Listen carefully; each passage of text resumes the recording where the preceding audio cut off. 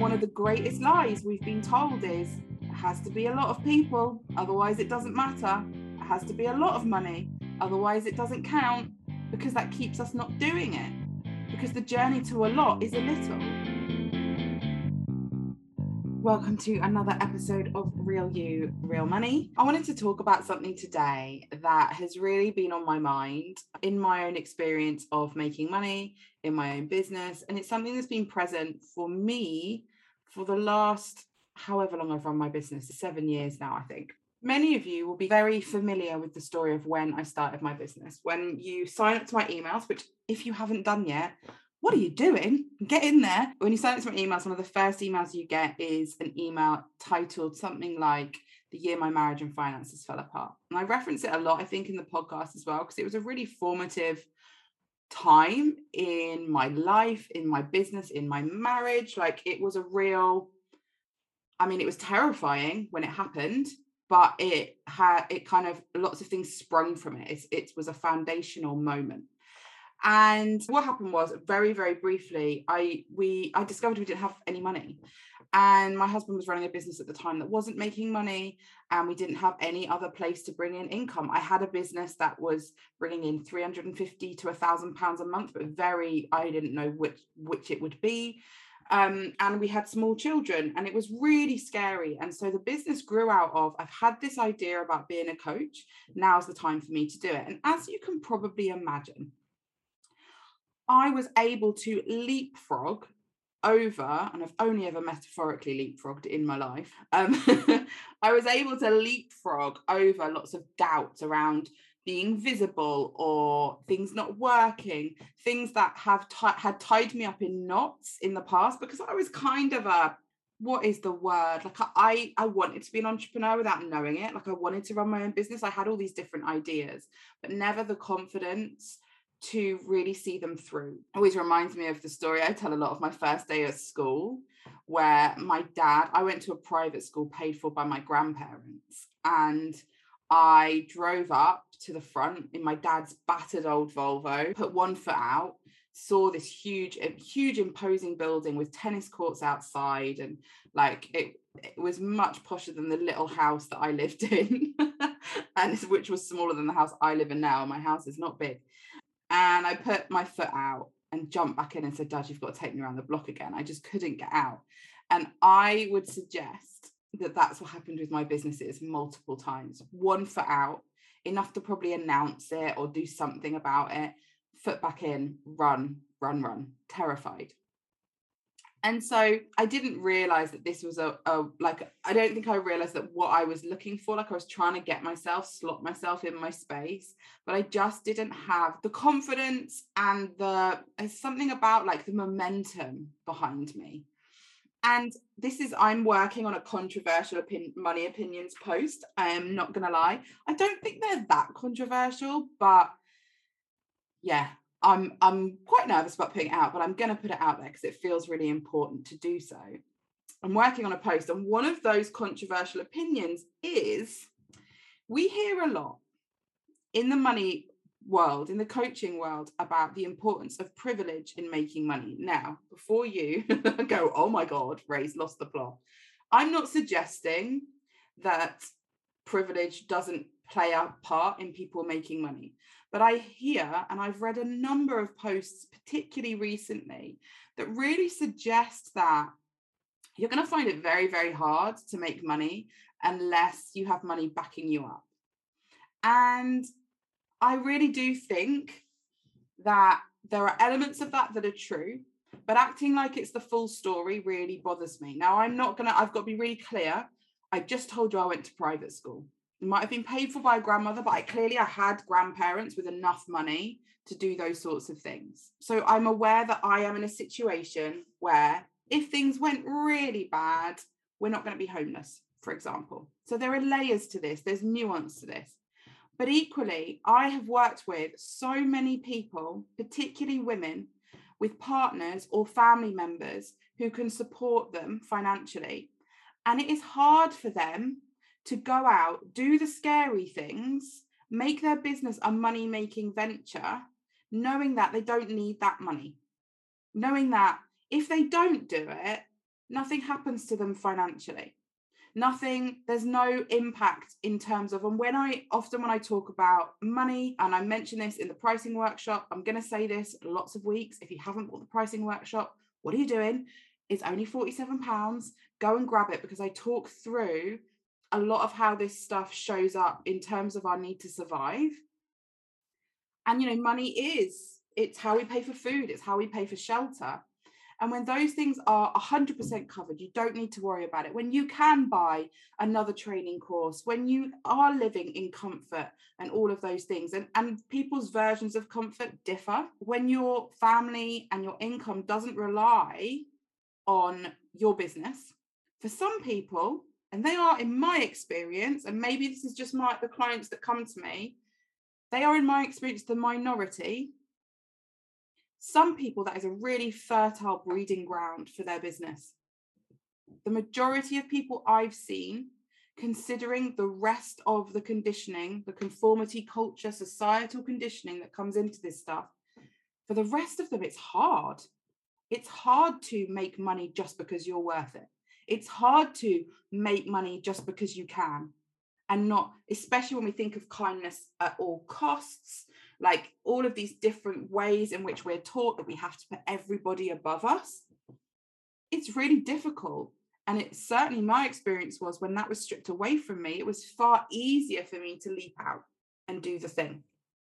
Now, the issue with that, and this is it, these are like all layered experiences. And by the way, I've spoken to a number of people, single mums, particularly, like the amount of clients that report that when they got divorced, for example, and they were like, right, it's on me. That was a massive shift in their money making. It could be a financial situation like mine. It could be all sorts of different things that go on. A realization that they're getting older and no one's coming to rescue them. A realization that they've been single for a long time, and maybe that's not going to change. And maybe they're going to stop waiting for that partner to come along. So the issue with that, if your business grew out of a divorce, a tricky financial situation, a whatever it was, the fuel that you put into that at the beginning, this is certainly true for me, is fear and anxiety and running. There was a sense for me of running, trying to outrun the tricky circumstances. How can I fix this? I can no longer worry about all these different things. I just have to do it. That's fueled by fear. And unraveling myself from that place, and again, spoken to lots of clients, not going to tell their stories because they're their stories, but this is not just me. Safer for me to tell my story because it's mine. But for me, unraveling that has been long. And I spent a lot of time at the beginning of the year, last year. A lot of last year was me unraveling that and learning how to be alongside my anxiety.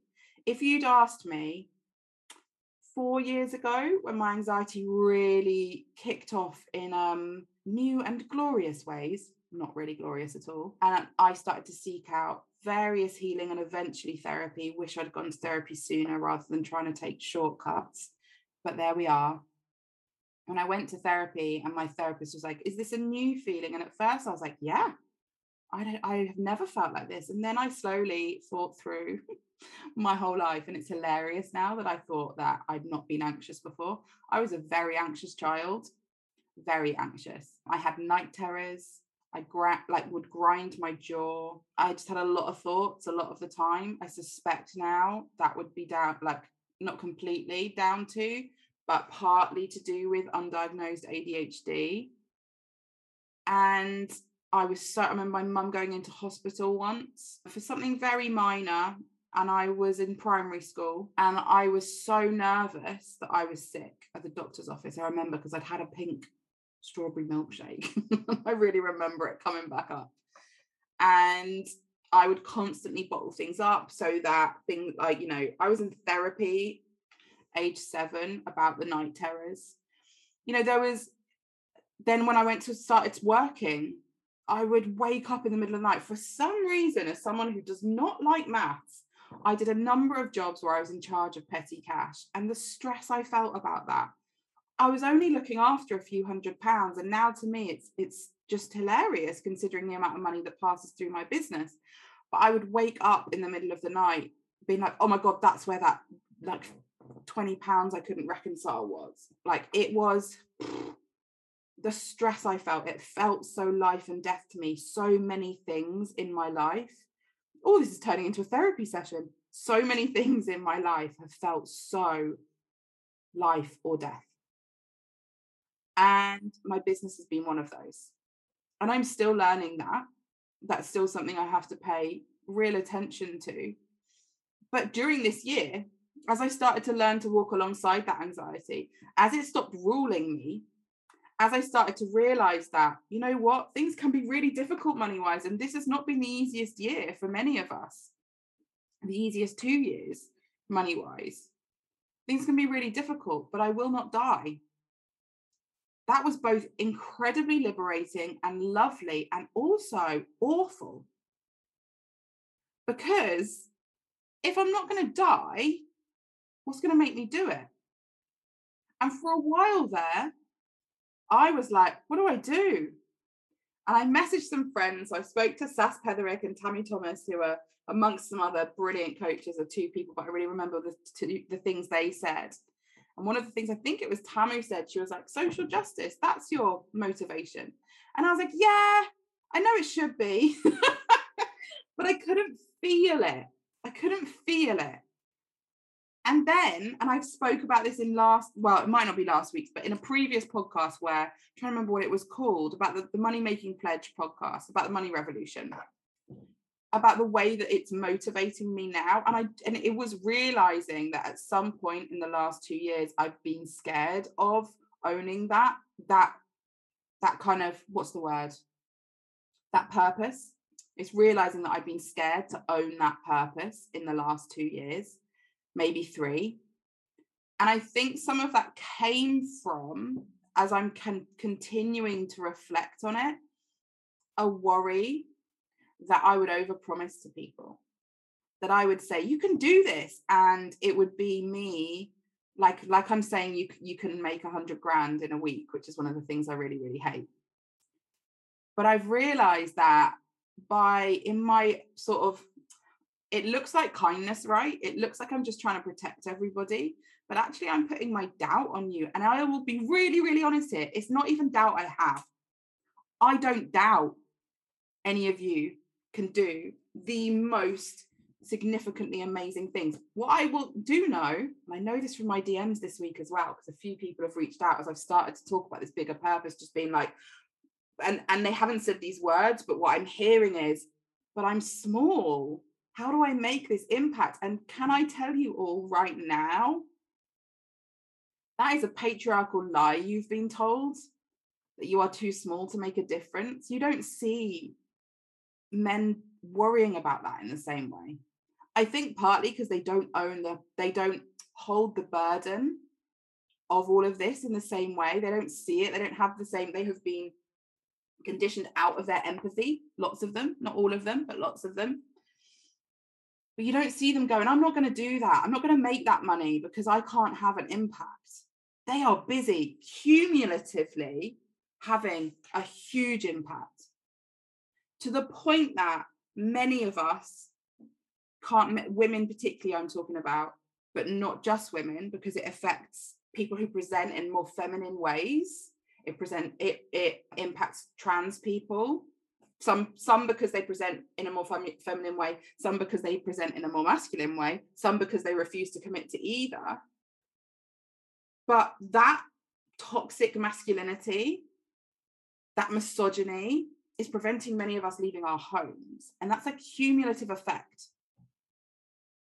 And we don't start saying to the men in our lives, you know, like, we don't start having those conversations with them.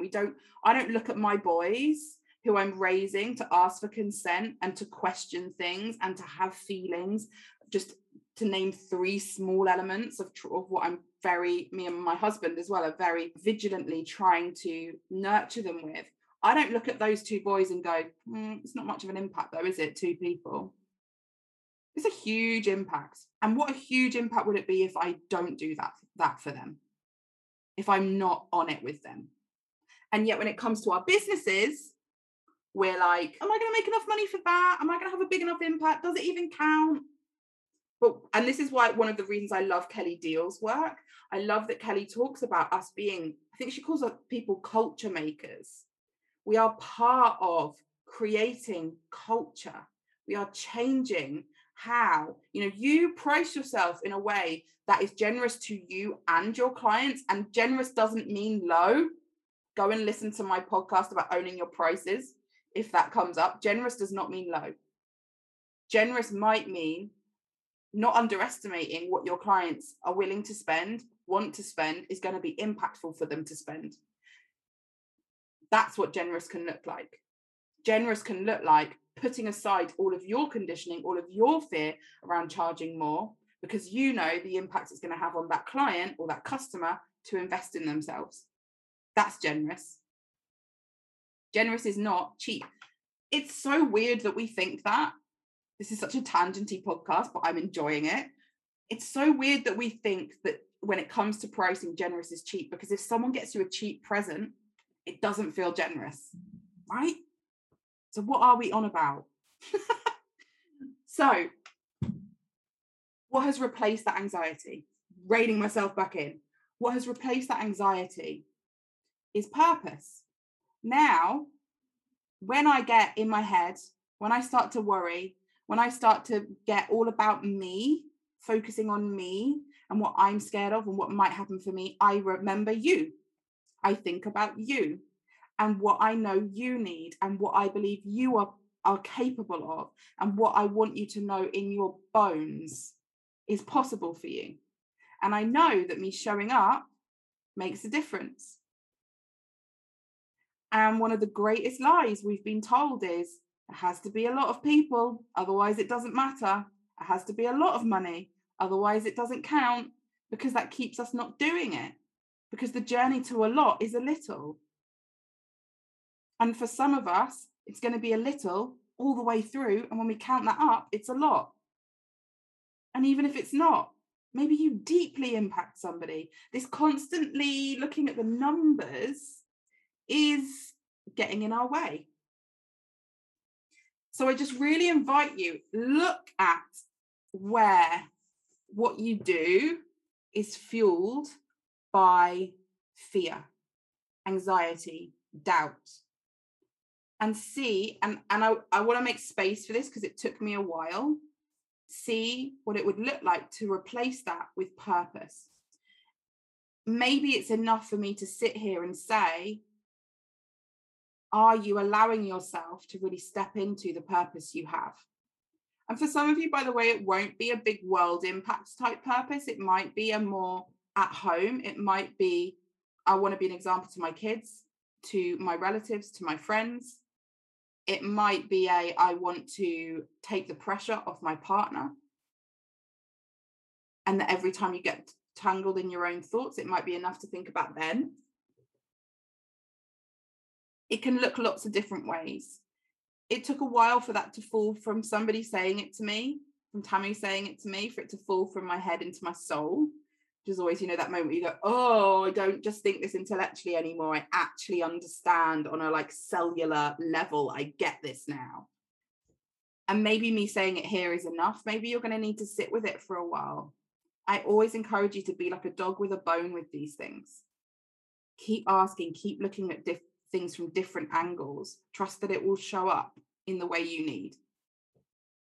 But if you're finding yourself either being fueled by anxiety, or maybe you've done the work like I did and you're finding yourself worried that now that you're no longer fueled by anxiety, are you just going to sit?